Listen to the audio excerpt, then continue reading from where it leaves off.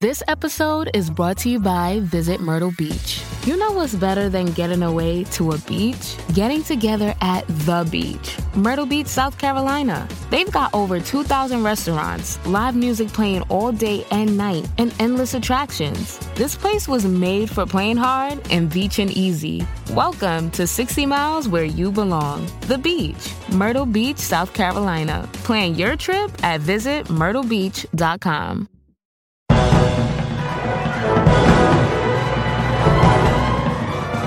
Hello, and welcome to episode 306 of the Filmmakers Podcast.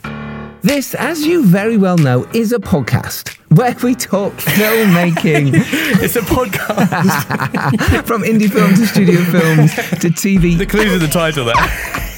And everything in between. How to get them made, how to make them, and how to try not to royally F them up. In our very, very, very, very humble opinion. I'm Giles Alderson. I'm a writer, director, and a producer. And you are? Dom Lenoir, and I am also a writer, director, and producer. And an excellent one at that. On this week's show, we have a real fantastic lineup for you. I can't believe we got the three of these people onto our podcast. It's just amazing. And a big shout out to Organic PR, who arranged this for us.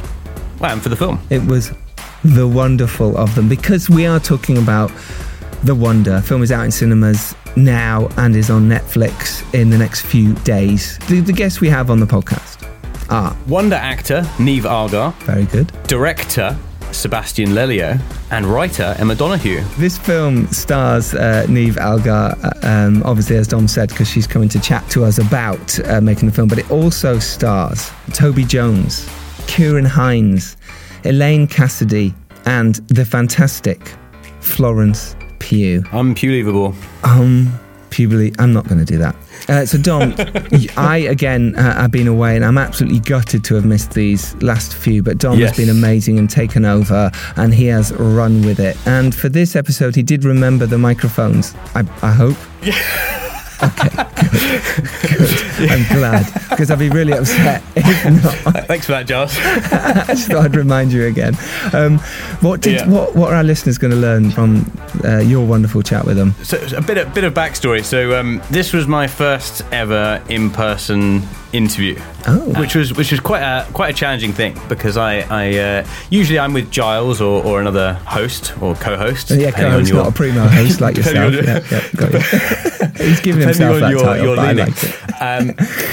So you go into these places, and I had loads of these back to back, because Giles has been in Italy, and I was thinking, shit, there's a lot of these to manage, and there's a lot of really big names here. People I really respect in the industry, and I'd never really done the recording myself either, so I've got to bring all the microphone along, and I'm sitting in this hotel room, and one of my favourite actors happens to be the very first interview in this long procession of daunting podcast episodes that I have, which is the fantastic Niamh Algar. So I come in and mildly nervous, and she comes in and says, "Hi, I'm Niamh." And I remember a conversation in the back of my mind where I was saying, "Oh, she's called Niamh," and then the friend said she's called Niamh, and I'm like, "No, it's Niamh is the Irish pronunciation." So that's what entered my mind at the moment she said hello, rather than my own name. Here we go. I'm looking forward to this. So she repeats it again. I'm Niamh, and eventually I remember my name, which is a fairly useful thing when you're the one that's doing So the you interview. Just sat there. Did you just sit there not saying anything? Amazing. But what followed was a very good interview, and it was an absolutely fantastic chat, and Sue got into the hang of it and the swing of sort of dissecting the film and speaking to her, and then after that all the other interviews went very well. But it was a challenge, and I think doing interviews is not second nature. I mean, directing is, you have to be an extrovert in a certain sense, but it's kind of second nature. But I think deep down, a lot of us are introverts, and hosting interviews, it is a challenge. It is a challenge when you're doing it on your own. So it was a big thing to overcome, and I met some amazing people, and I had some fantastic discussions along the way. No, you've done really well. It is, people seem to forget sometimes with podcasts or even any kind of interviews that we do, and they just kind of think, oh, you're used to it, you do this all the time, but it's still really difficult. You've still got to remember stuff. You've still got to kind of get into the click with them so that they not only might like you, so they'll open up enough, but also that you have a good vibe and it's a fun and interesting interview for you guys, so you enjoy it. But let's actually, on that, before we talk about Sebastián and Emma, why don't we start with Niamh, because she is called Niamh Algar, and you are Dom. Some of her credits, though, because we didn't do these... That was on a need to know basis. Yes, good. She actually... outpunned me in the interview, which was very very surprising. No one's done that to me before. No. Well, if you don't know Niamh Algar, she has starred. You really should. She starred in some amazing TV. That's sort of how I first saw her in Mother, Father, Son, which was just incredible, and directed by a friend of the podcast, and he's been on it a good few times now. He's been in some of our live events as well. James Kent, director of Testament of Youth, but he also directed Mother, Father, Son, which Niamh was amazing in it. She's also starred in The Virtues, the Stephen Graham starring film. She was just absolutely incredible in that film is a TV series. If anyone wants to know what like the epitome of deep, raw, authentic acting is, like, her and Stephen Graham in that is just astonishing. Like, it really is. It's a masterclass in acting. It's a wonderful series. Do seek it out. She also starred in Raised by Wolves. It was a big HBO Ridley Scott vehicle. She's also done Deceit with our other podcast guest, Ado Yoshizaki. Yes. Which is how I heard about Niamh. There you go. She's also starred in the films Calm with Horses, The Last Right Censor, which was just a huge breakout hit 2 years ago, directed by Prano Bailey Bond. If you've not seen that, do. Wrath of Man as well, with Jason Statham, her sort of moving into Hollywood style. But now she's here with The Wonder. Brilliant new film. So, shall we jump in with Niamh, and then we'll come back and tell you all about Emma and Sebastián. Sound good, Dom? Yes. So, shall we tell them what we're discussing? Oh, yeah, there's that, yes.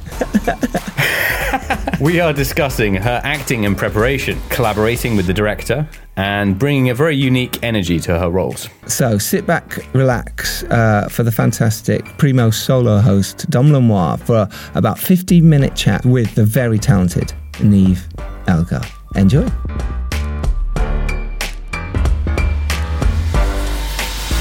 So, you've got your film in the LFF. We're in the very, very hectic Corinthia Hotel. There's like press chaos everywhere. How do you feel right now? I feel wonderful to be here with Wonder. See what I did there. I was going to do a pun as well. But you were going to do a pun, I can tell you. Yeah, it's a great. I love, like, the London Film Festival has held a huge part in my heart, because it was the festival that kind of started my career. I got my agent out of having a film here about 6 years ago, and yeah, it always just showcases really interesting and unique films that deserve to have kind of like that spotlight on them.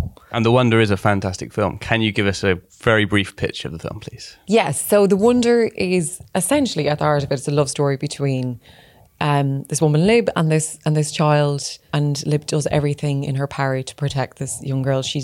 Lib has been brought over from England to Ireland to watch over this child called Anna, who has stopped eating for the last 4 months and is believed to be, is being kept alive by God.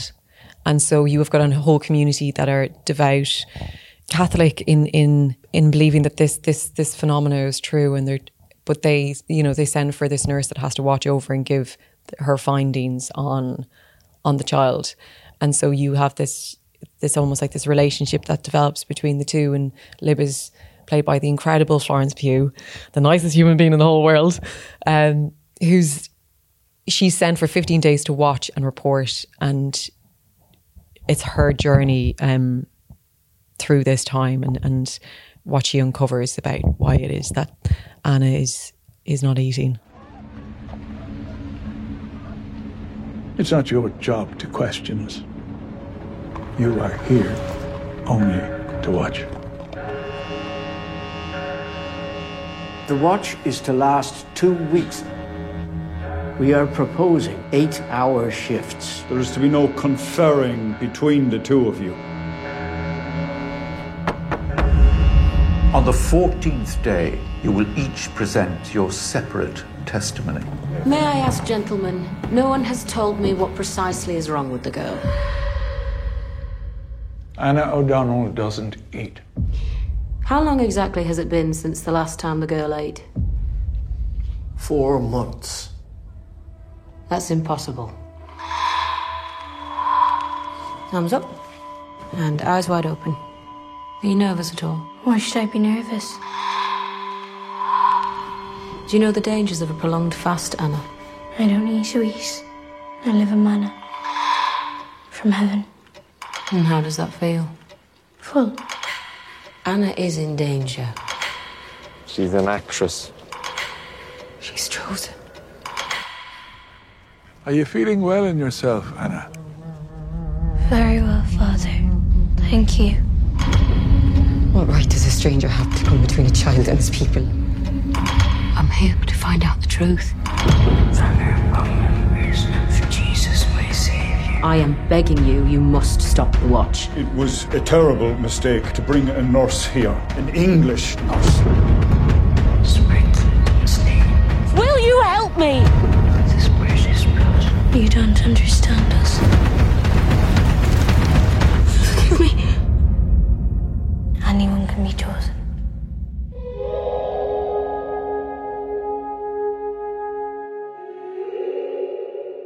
And can you tell us about your character? What is your character about? Because I think all of your characters in your films have a depth and something unknowable about them, which I've always found really fascinating. And I think in this, it's no different. It's like obviously the parents have their own agenda, but your character, there's a layer to it and there's a mystery, which I find really compelling.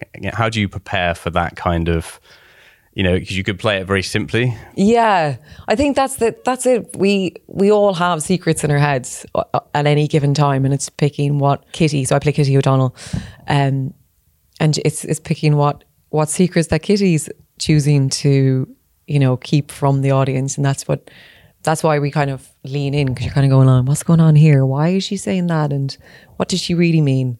But that can also come from just completely upfront about it, just having very, very strong beliefs in what you do and say. And Kitty, she's observing, she's the observer within the story. And Sebastián has kind of bookended it with this narration. And so the idea of this character is bringing you into the story, but also taking you back out of it and going, see, we're telling a story here and you can get lost in it.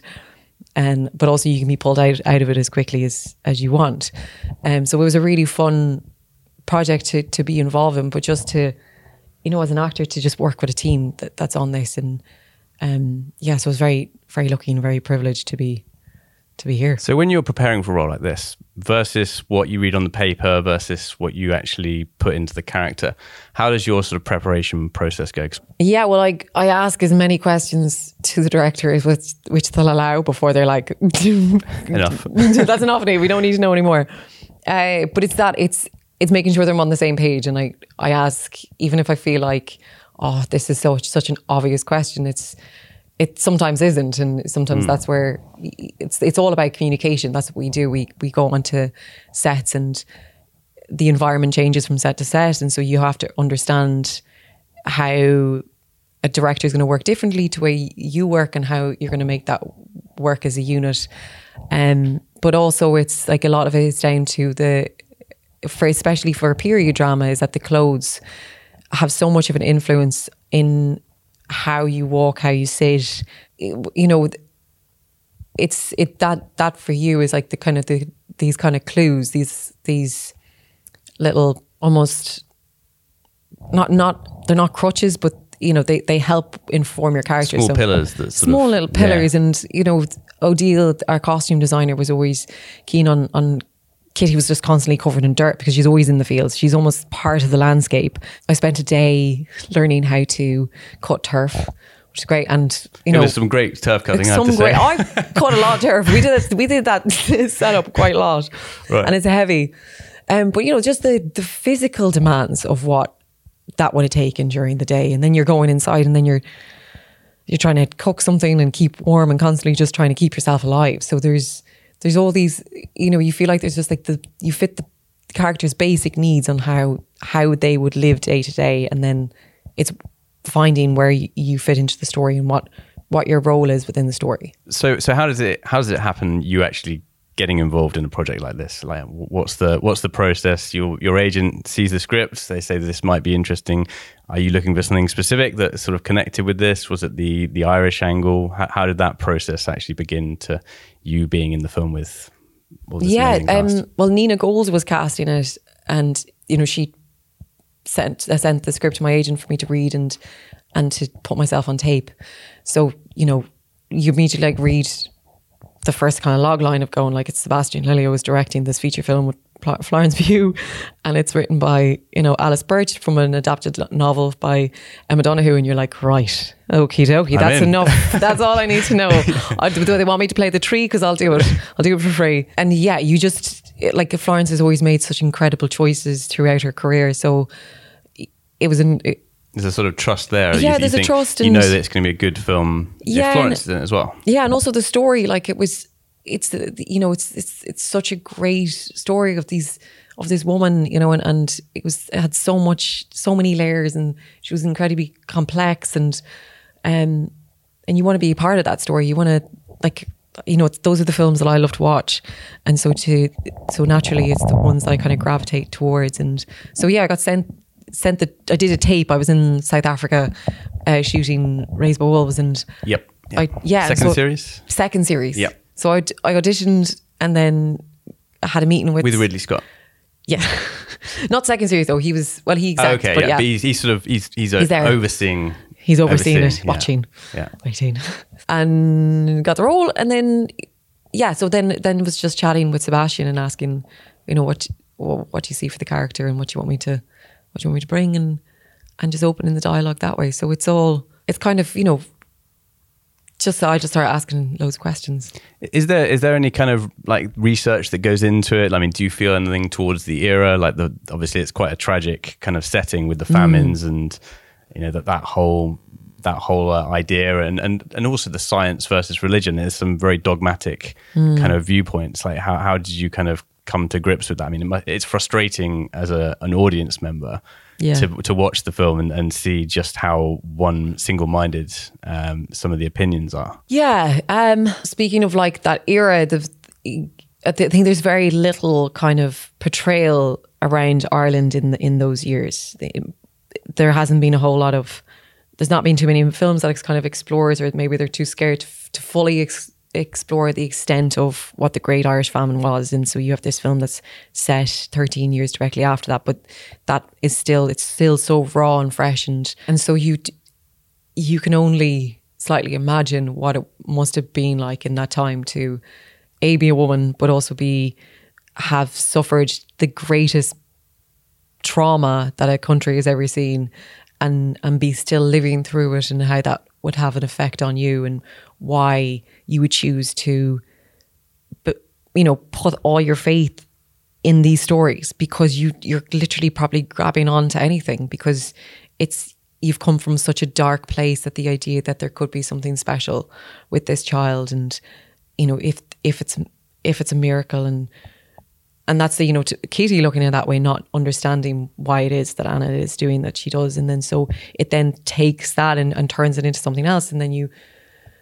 can understand why people turn to religion for kind of protection and answers, and it's such a huge theme in itself to explore, and it's fascinating. I mean, it is something really interesting in the film, because you start off and you're very much sort of on side with Florence as she comes in as the sort of, these are the facts, let's find the answer to this, and what they're doing isn't humane to the child, etc., etc.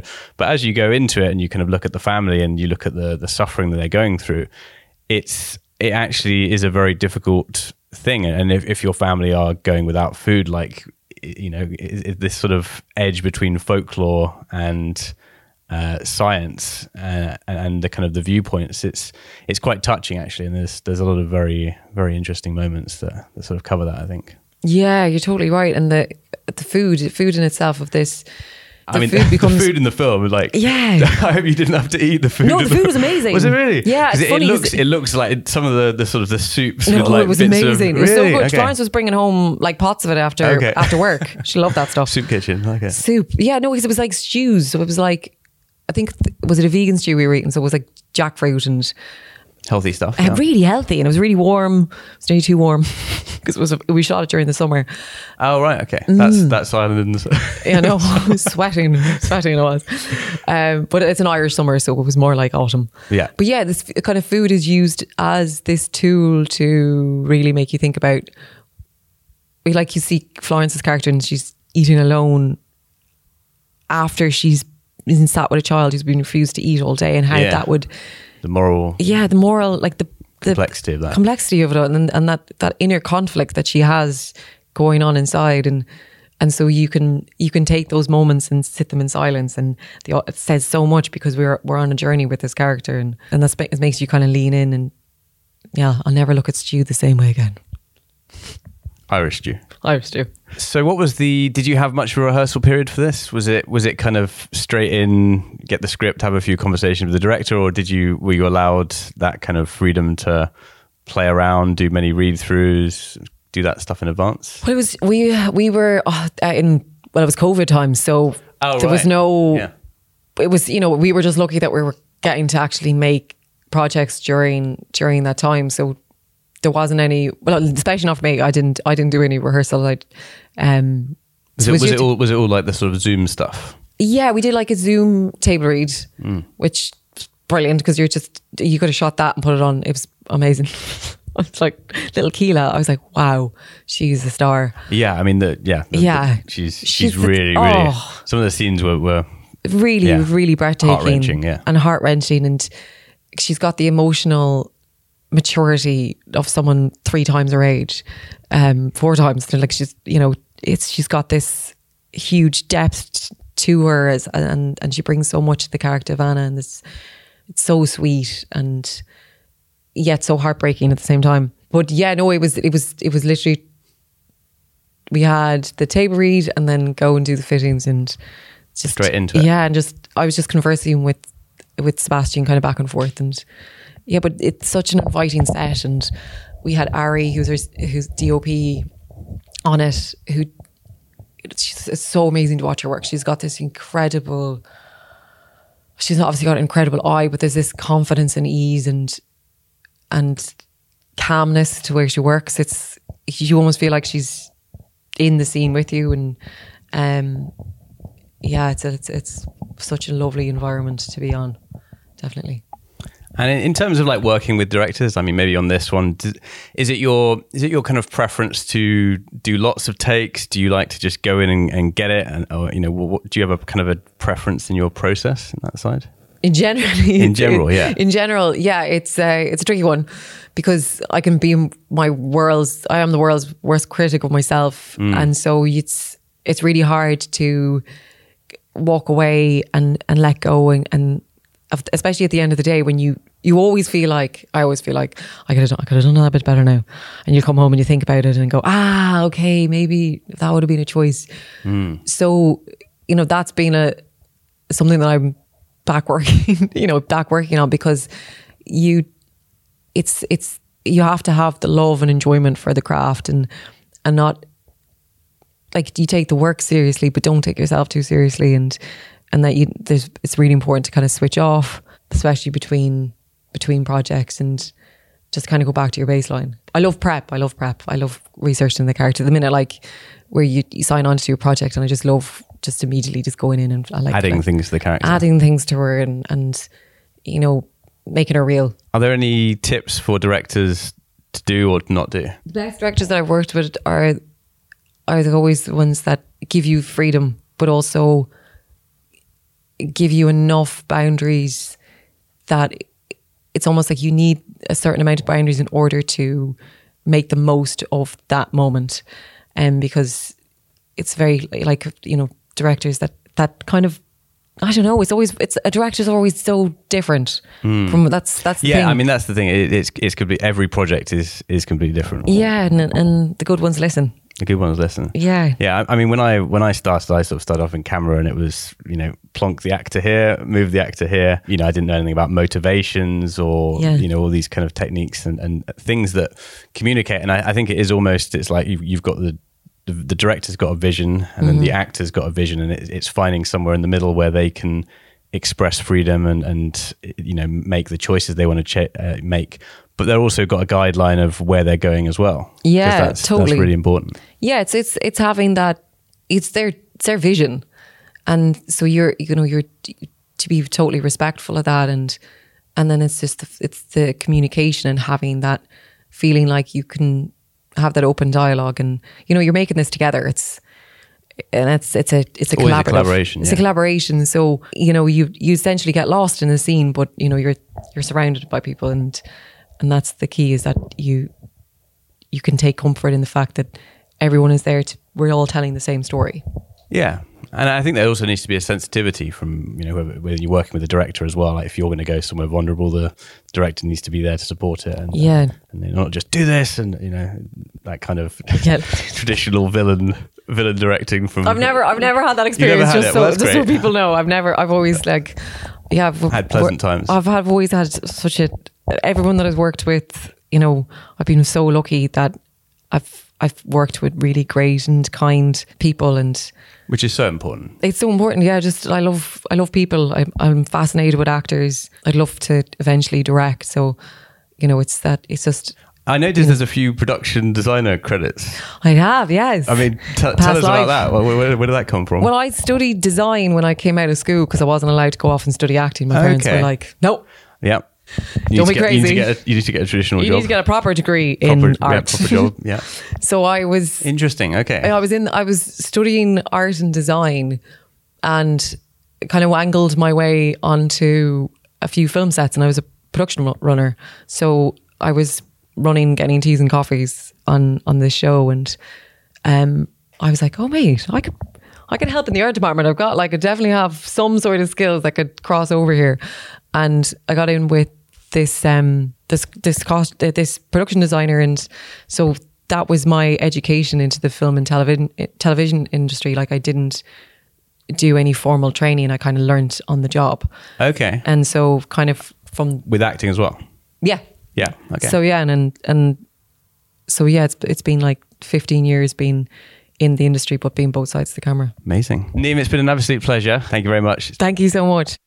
This episode is brought to you by Visit Myrtle Beach. You know what's better than getting away to a beach? Getting together at the beach. Myrtle Beach, South Carolina. They've got over 2,000 restaurants, live music playing all day and night, and endless attractions. This place was made for playing hard and beaching easy. Welcome to 60 miles where you belong. The beach. Myrtle Beach, South Carolina. Plan your trip at visitmyrtlebeach.com. Hey, it's Kaylee Cuoco for Priceline. Ready to go to your happy place for a happy price? Well, why didn't you say so? Just download the Priceline app right now and save up to 60% on hotels. So whether it's Cousin Kevin's Kazoo Concert in Kansas City, go Kevin, or Becky's Bachelorette Bash in Bermuda, you never have to miss a trip ever again. So download the Priceline app today. Your savings are waiting. Go to your happy place for a happy price. Go to your happy price, Priceline. Wow, Dom, I wish I was there. I really wish.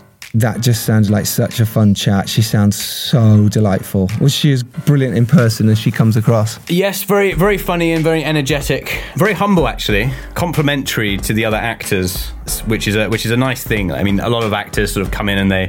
anyone in the media industry will come in and sort of talk about themselves, but a good portion of time was spent sort of complimenting the other performers, which I thought was quite nice. No, I agree. We're going to hear about her for such a long time. So why don't we jump straight to director Sebastián Lelio next? Yes. All right. So what did yourself Why don't we? and the director of A Fantastic Woman, Gloria, Disobedience, The Sacred Family talk about? We talked about balancing genres between drama and surreal elements, collaborating with top actors and actresses like Niamh, Florence, Toby Jones, and Elaine Cassidy, and putting his imprint onto the script as a director. It's also worth noting that Sebastián is an incredibly friendly, warm dude. And it was really nice to meet him. Sometimes you sort of come in and the directors or the powerhouses behind these things are quite serious and stern. But like he's a very... Yeah, exactly. but he was he's a really, really nice guy. And just really, really grateful to be chatting about film, which is what we want because we're a filmmaking podcast. Oh, indeed. Are we? Good to know. So here it is. This is Dom chatting to the wonder director, Sebastián Lelio.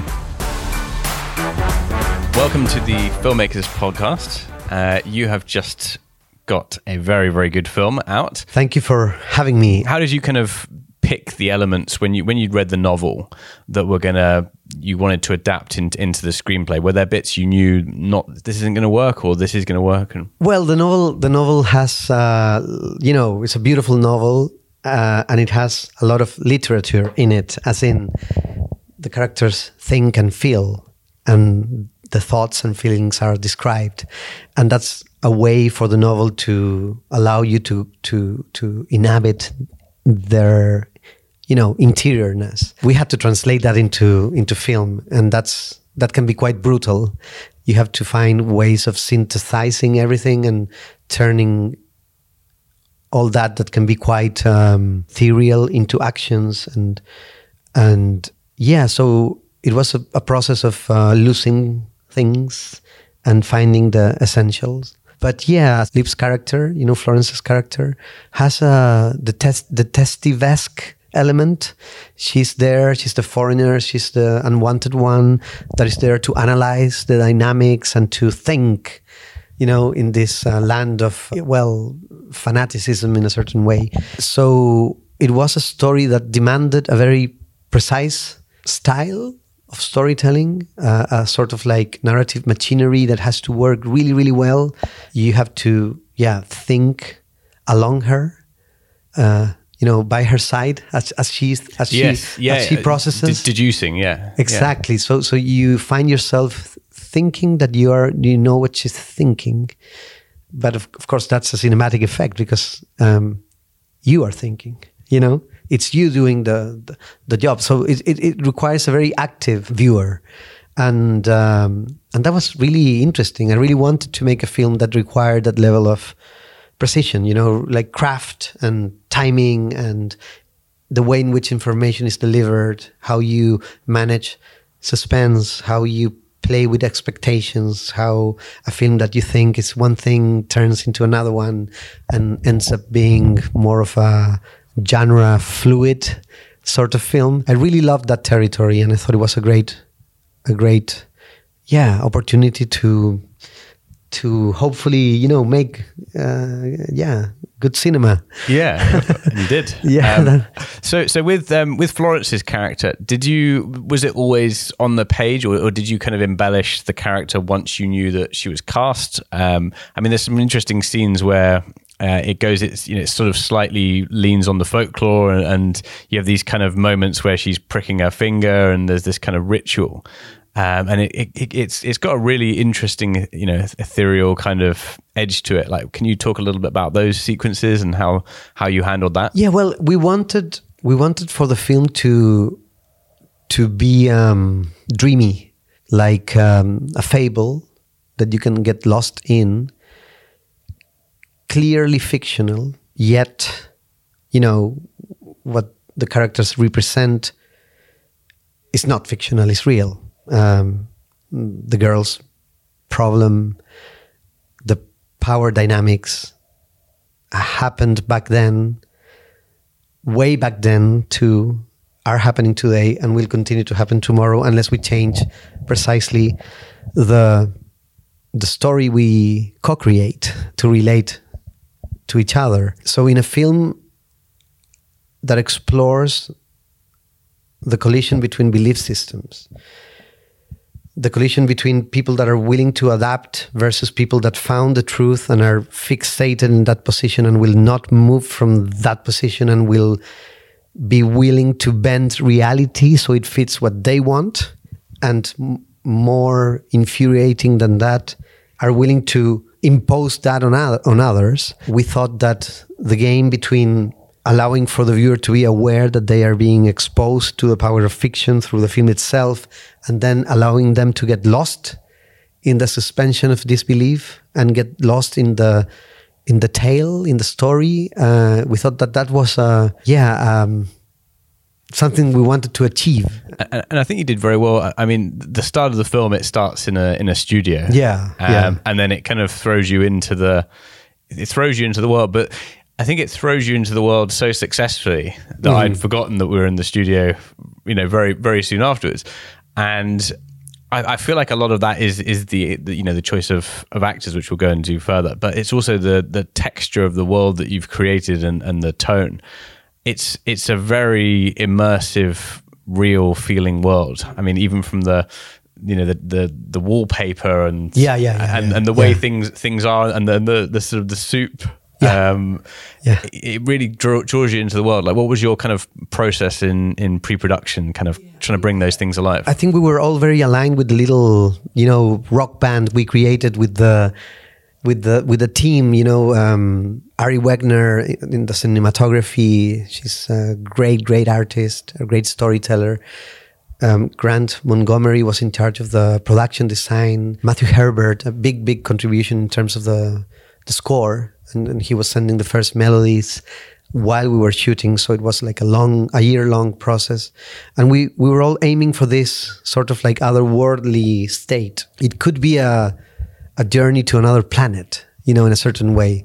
You go back in time, taken by the hand by this rationalist, more modern character, which is Florence's character. And you travel back into this land, that could be another planet, where they worship a god, where they dress in a specific way, where they have all these moral codes and rules of behavior, where men are in charge, and you can get lost in it. And do you kind of tend to collaborate with the same people, or do you look at each project and think, I'm going to look for someone that fits my idea of this design? Like, I want the houses to look like this. This person is perfect for that. I think it's something in flux. It depends. With Matthew Herbert, this is the fourth film we do together. It's the fourth score he does for a film we've done. It's the first time I worked with Ari Wegner, but I had tried to work with her before and we couldn't because of our schedules. So yeah, it's a combination of factors. So when you're talking to your HODs, how do you first like to communicate them? Do you create mood boards? Are you a very visual person? How does that process kind of begin when you've like gone from, okay, you've read the script, where are we going next with this? Well, it depends on the film. For The Wonder, we really wanted to have some sorts of visual sophistication for the film. So the viewer could get really, like, as you said, like lost in the immersive experience. And so that's a lot of work, that's fabricated. That's not a given. You have to fight for that, and it's a co-creation. So you have to make everyone from the team to be in synchrony. So you can generate the nomenclature that can help the group to know that we are looking for the same thing. And it's also a process, you're aiming for some things that you want, while at the same time you're understanding the film you're making because you are making it, So yeah, it's a beautiful, mysterious process. It doesn't have a clear path, exactly. Was it a challenge doing it in you sort of worked around lockdown, is that right, for this? Yeah. The second half of the COVID, yeah. Was that frustrating, having to do stuff on Zoom, or were you still able to do the kind of meetings? I was so grateful to be able to make a film again. It had been a while for me. I usually make a film each 2 years, and this 3 years happened, and so I was like dying to go back to set and film. So I was grateful to be able to film, and also very grateful that nothing happened. Around us, other people were shooting, other films, and we were hearing stories about productions being shut down, and we were very lucky. Nothing happened. We took a lot of care. So, yeah, I mean, it was difficult, but I can't complain, you know. And what was the process of actually getting this made from, you know, coming across the novel? Okay, I want to direct this. Let's find the producers. Let's get this made. The thing is that the producers, Ed Gainey, with whom I've made Disobedience, and Tessa Ross, they had the book, right? And they were associated with Emma, and they were looking for someone that could direct the film, or so you know, wrapped up really nicely. Write it and direct it, something like that. And yeah, and for some reason they thought I could. Yeah, I could be the person. And I read the book. And I thought it was a great territory, but a very difficult film to make. So I was like, I really thought about it, but I couldn't take it out of my mind. And even though I knew I was going to put myself into a lot of problems, like artistic problems, and very, possible, lots of reasons why the thing could fail. I just couldn't say no. There was something about the story that was stronger than me. What were some of the challenges of shooting this? Well, mainly, you know, the themes that the film explores are very are quite devastating, and there's something very sad happening at the center.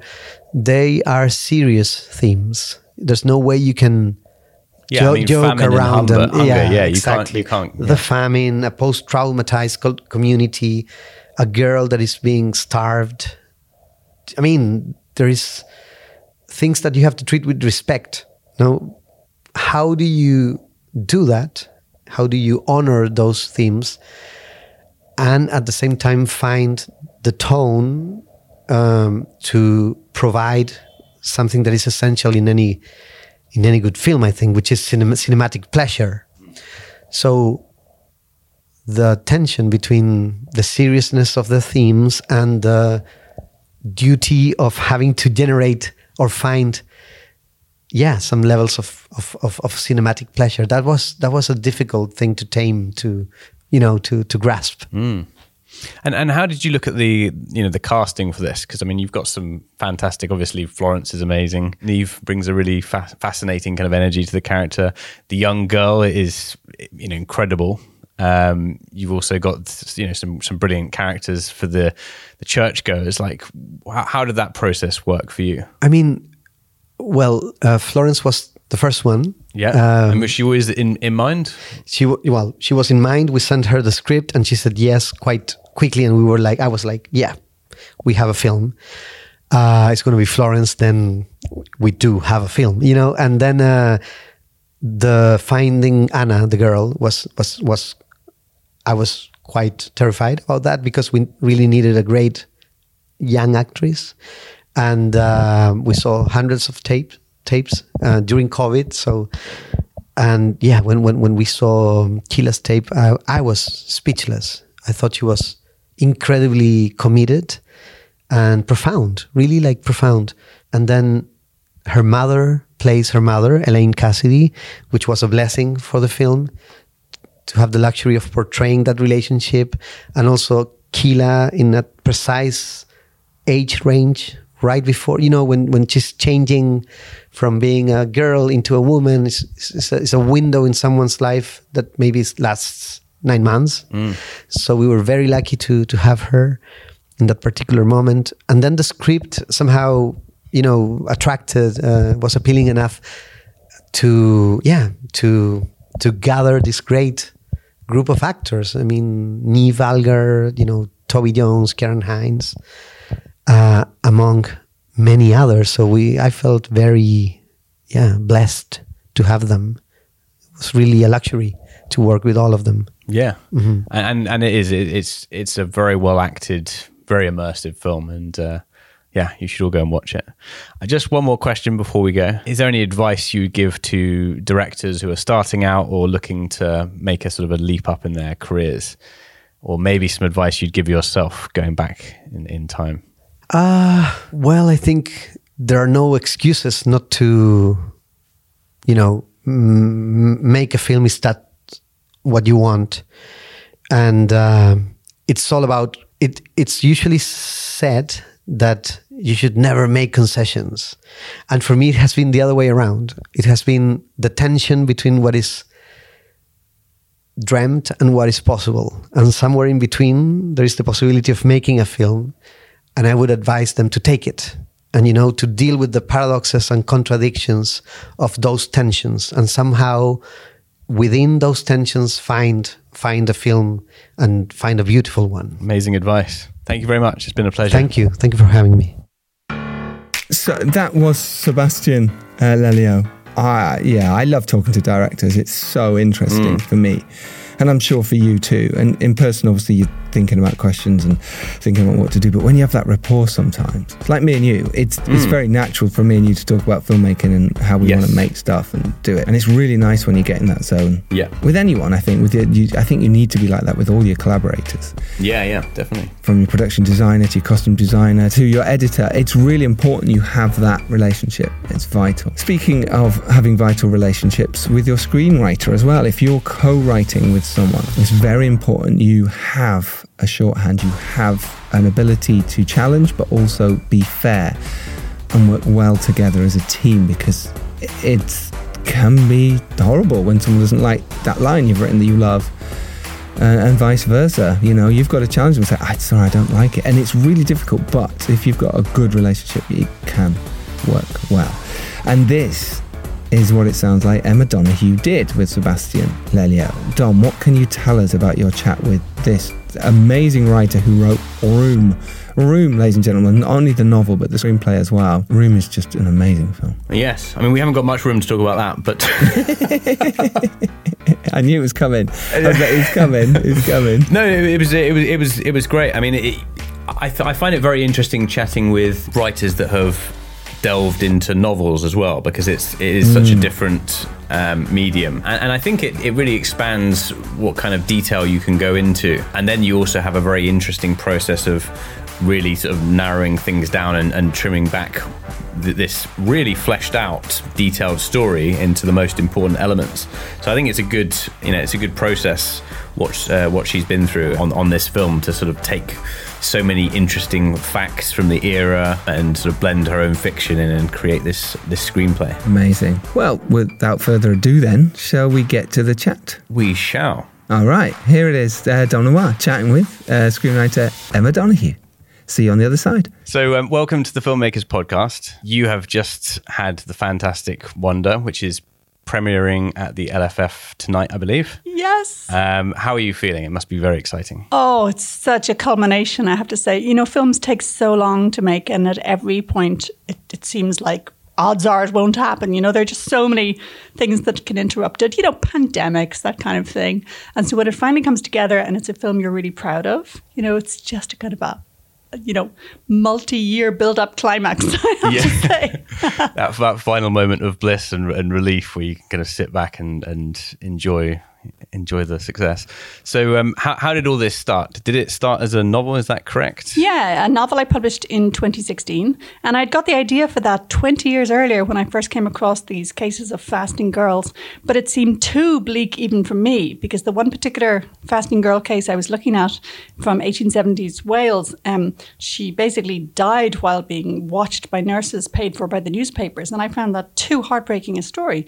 So I finally, in and around 2014, I thought I could do a fictional version of this, which would not be quite so bleak, but would be, hugely, engrossing, but not actually as heartbreaking. So yeah, it was a novel. And then immediately after the novel, I thought this one could work in cinema too. And when I adapt my work, I never open page one and say, what do I do with this page? I keep the book shut and I say to myself, I want to tell the story all over again, but this time visually. So you've got all the elements, but you need to create something else. Yeah, and you have to feel free to change or move around or abandon any one element in order to capture the magic of the story as a whole. So is the film version, the kind of the script, fairly similar in terms of the book? What were some of the changes that you had to make? Actually, in terms of plot, yeah, it's pretty similar. It's more that you can't be just wedded to any one little thing. And overall, there's often a sort of a pruning down, a cutting away of characters. So, for instance, the kind of, the patriarchs of the village, in the book, there's one more of them, I think, his school teacher, but I decided he wasn't quite earning his place. So I cut him away almost immediately. And I think the novel starts with the nurse sort of getting the assignment back in London. We jump in even more in medias res with the film. We start with her on the boat. No explanations. So the minimum of explanations. And above all, no voiceover. I hate when they adapt novels and they try and sort of, this is the story, the exactly. background of the era. This is a prestigious literary adaptation. I'm like, no, this is a film. Scrap the book. So, of course, I end up being fairly close to the book in terms of plot and even some of the conversations.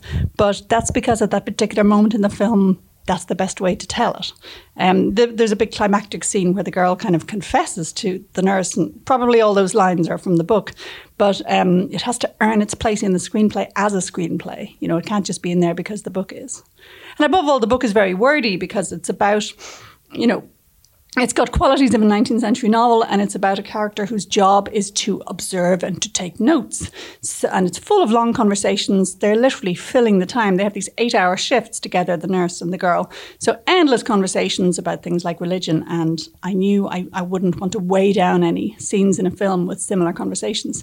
So we had to find ways to, say, communicate the religious stuff very visually. So, say, the girl plays with holy cards as if they're a set of dolls. Yeah, I mean, there must be a lot to condense down, and it is. I mean, it's very clear from the script that there is at the very core of it, there's religion versus science, and as a viewer, I was saying earlier to Niamh, it's frustrating to watch because of how dogmatic some of the viewpoints are. But I think it's a very fascinating kind of look at the era.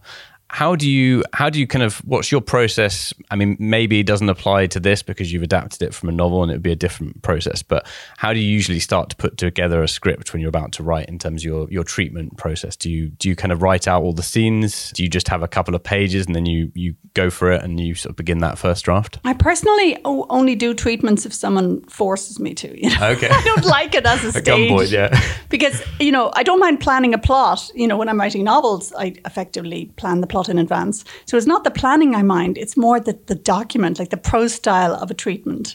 I hate having to sort of summarize, say, changes in relationships rather than actually show it. So whenever I'm trying to write anything longer than a one-page synopsis, I want to start actually writing scenes. So sometimes, even if I'm obliged to produce a treatment, I'll have sneakily started writing scenes already, right. just so I know what goes on between them, because it honestly can be hard to know until you actually get characters up and interacting with each other, in this case, I suppose I was working from the novel. I suppose one thing that's different for me in film work rather than fiction is that for my novels, I usually do, I would say, a total of 3 drafts, whereas with film, drafting is endless, even during the filming process, things get changed and moved and, it's a silly little thing. I remember looking at the latest version of the script and going like, how come the horse's name has changed? And Sebastián said, well, it just turned out, a male horse was the most talented one, so we need the horse to be male.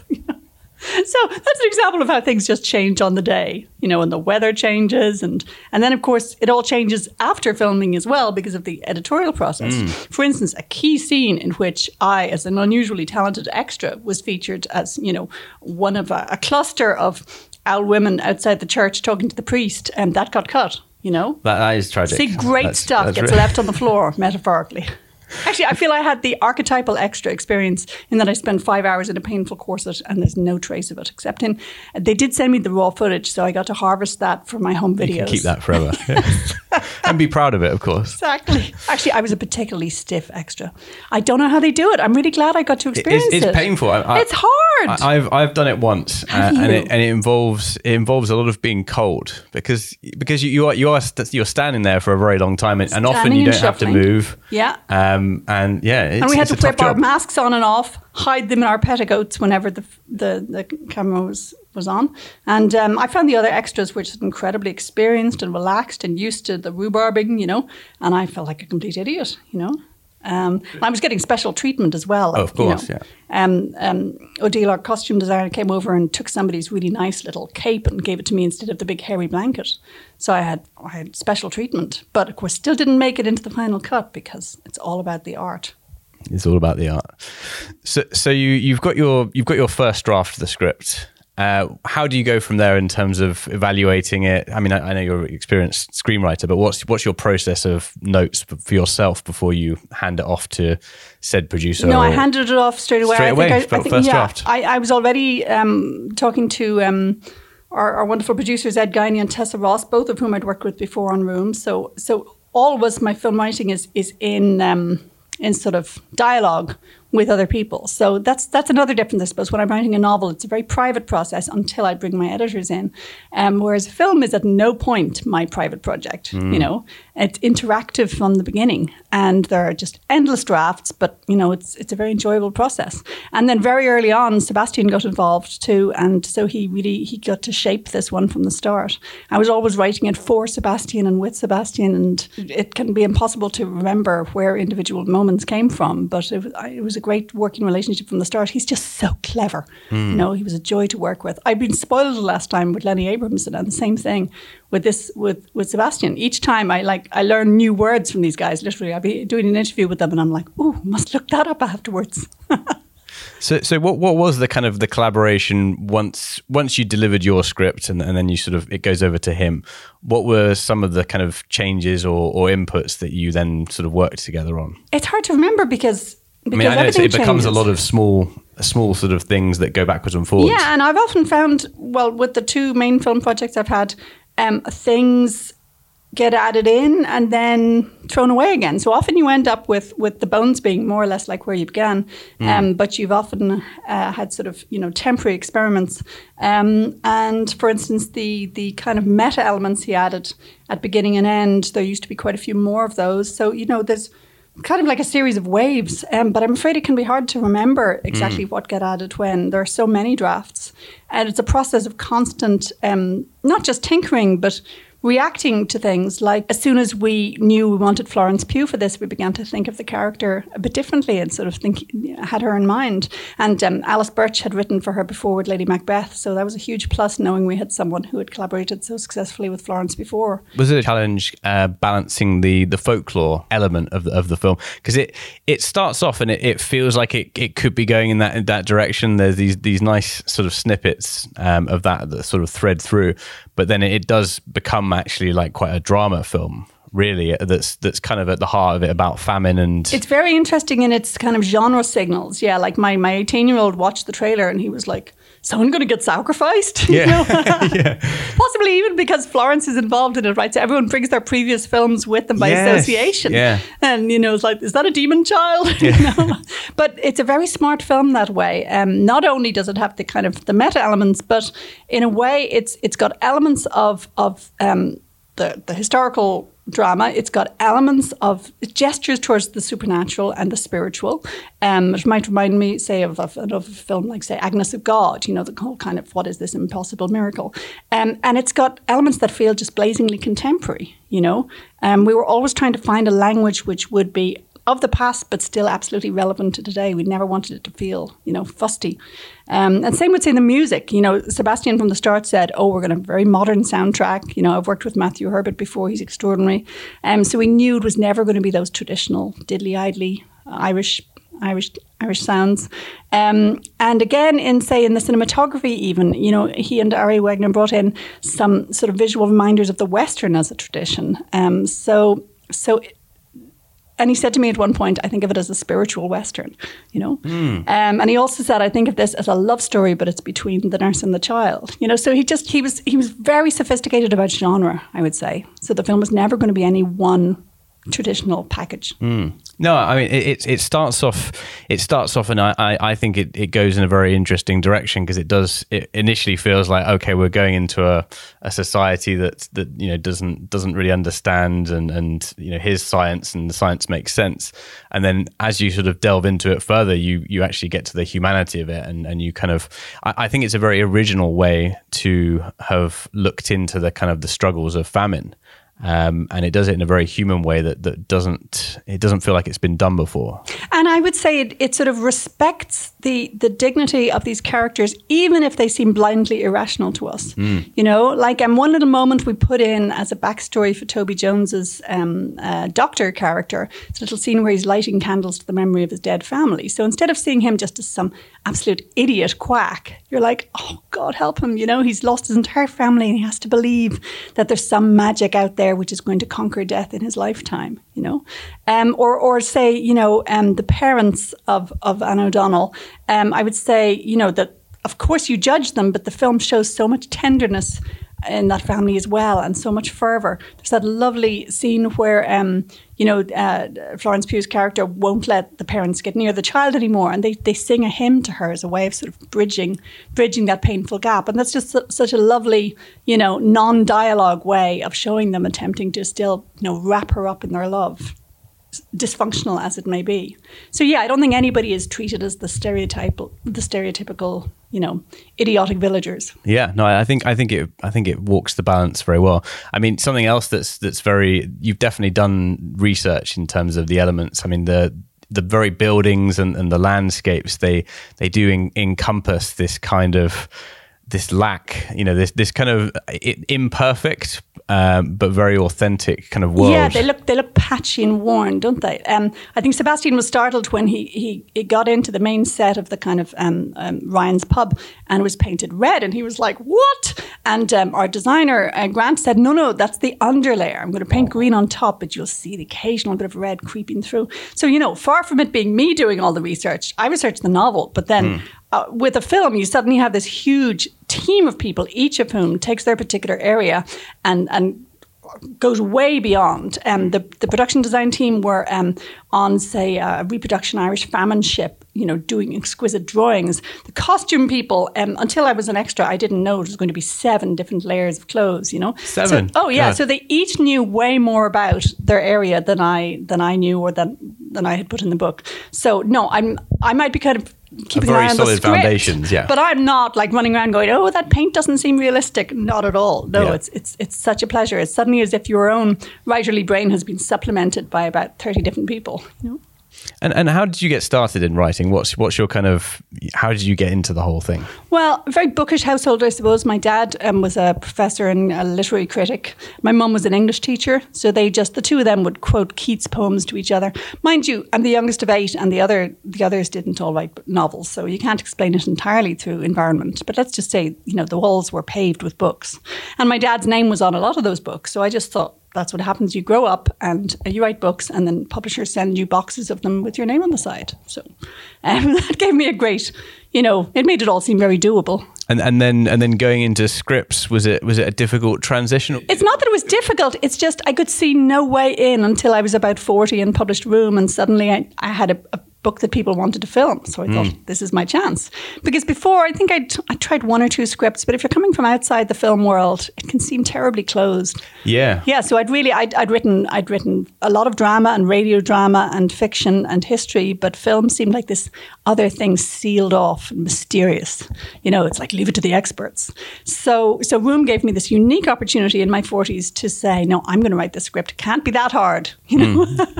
Or rather, it can't be any harder than any other form of writing. Well, that's it. I mean, it's so I went to the library and I got my 20 books on screenwriting, and I was almost too obedient to the rules. I remember Lenny Abrahamson saying, like, okay, you don't have to obey all the rules, Emma. You have to just, you know when you're breaking the rules, but feel free to break them. Yeah, I mean, I found that when I sort of started in a bit of writing, and you read the sort of Save the Cats and all the sort of the classics, and it's great to be aware of the structure, but then you have to kind of put it in the back of your mind and walk away from it. And it's like religious converts can be too fussy about the rules. I think at the end of the day, it's instinctual, isn't it? And if you know how to write a good story, you know how to write a good story. And this is certainly a very good story. So thank you so much. Yeah, thank you. It's been an absolute pleasure. Definitely go and see the film, and good luck with all of the release. Thanks so much. Well, there you go. How much fun did you have doing this, Dom? Oh, I wonder. Are you just going to steal my joke I did off air? No one heard it off air, Giles. Yeah, no, it's true. If it didn't happen on the podcast, It wasn't real. No, you can have it. It's yours. Right. It's yours. I'll take it. You said it. I'll just leave you in wonderment of that. Oh, stop it. It's ridiculous. People are like, this podcast are just pun idiots. I'm sorry. I apologise to everyone for the really excessive wonder puns. But it is a wonderful film, and honestly, do check it out. It is in Bedouin Cinemas and it is on Netflix, like I say, I think a couple of days' time, the 16th of November, so do watch it. Right. There we go. We've proved you can go out there and make your films. You can write a novel and you can turn it into a screenplay. You can work as a director, or you can work your way up as an actor or a director.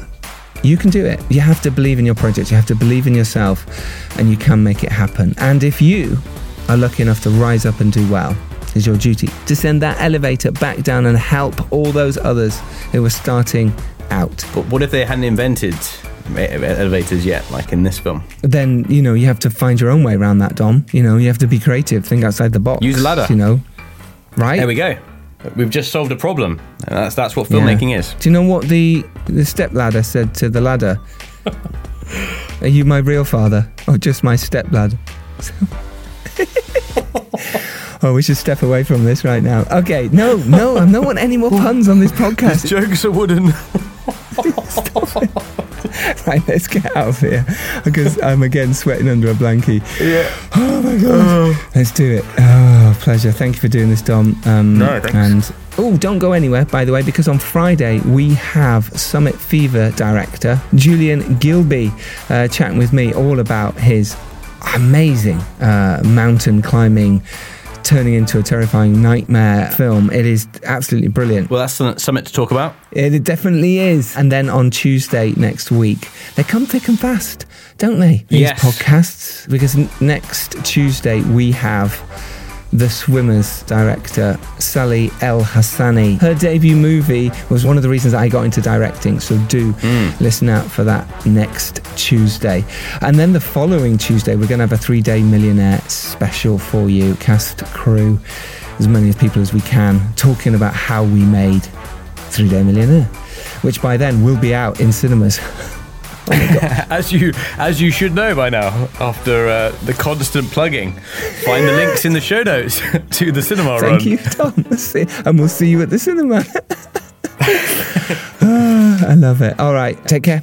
Dom, what are you going to do now? Probably sleep from the exhaustingly long day of working for you. So, and why not go on Dom's Twitter and give him some love? Because of what he's been achieving these last couple of weeks as Primo Solo host. And go on iTunes, give us some love. And why not just tweet about this podcast or Instagram about it?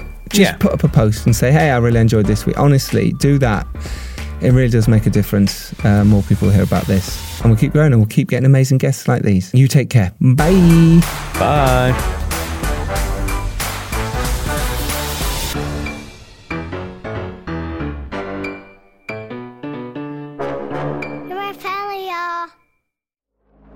If you enjoy the Filmmakers Podcast, please consider supporting us on Patreon.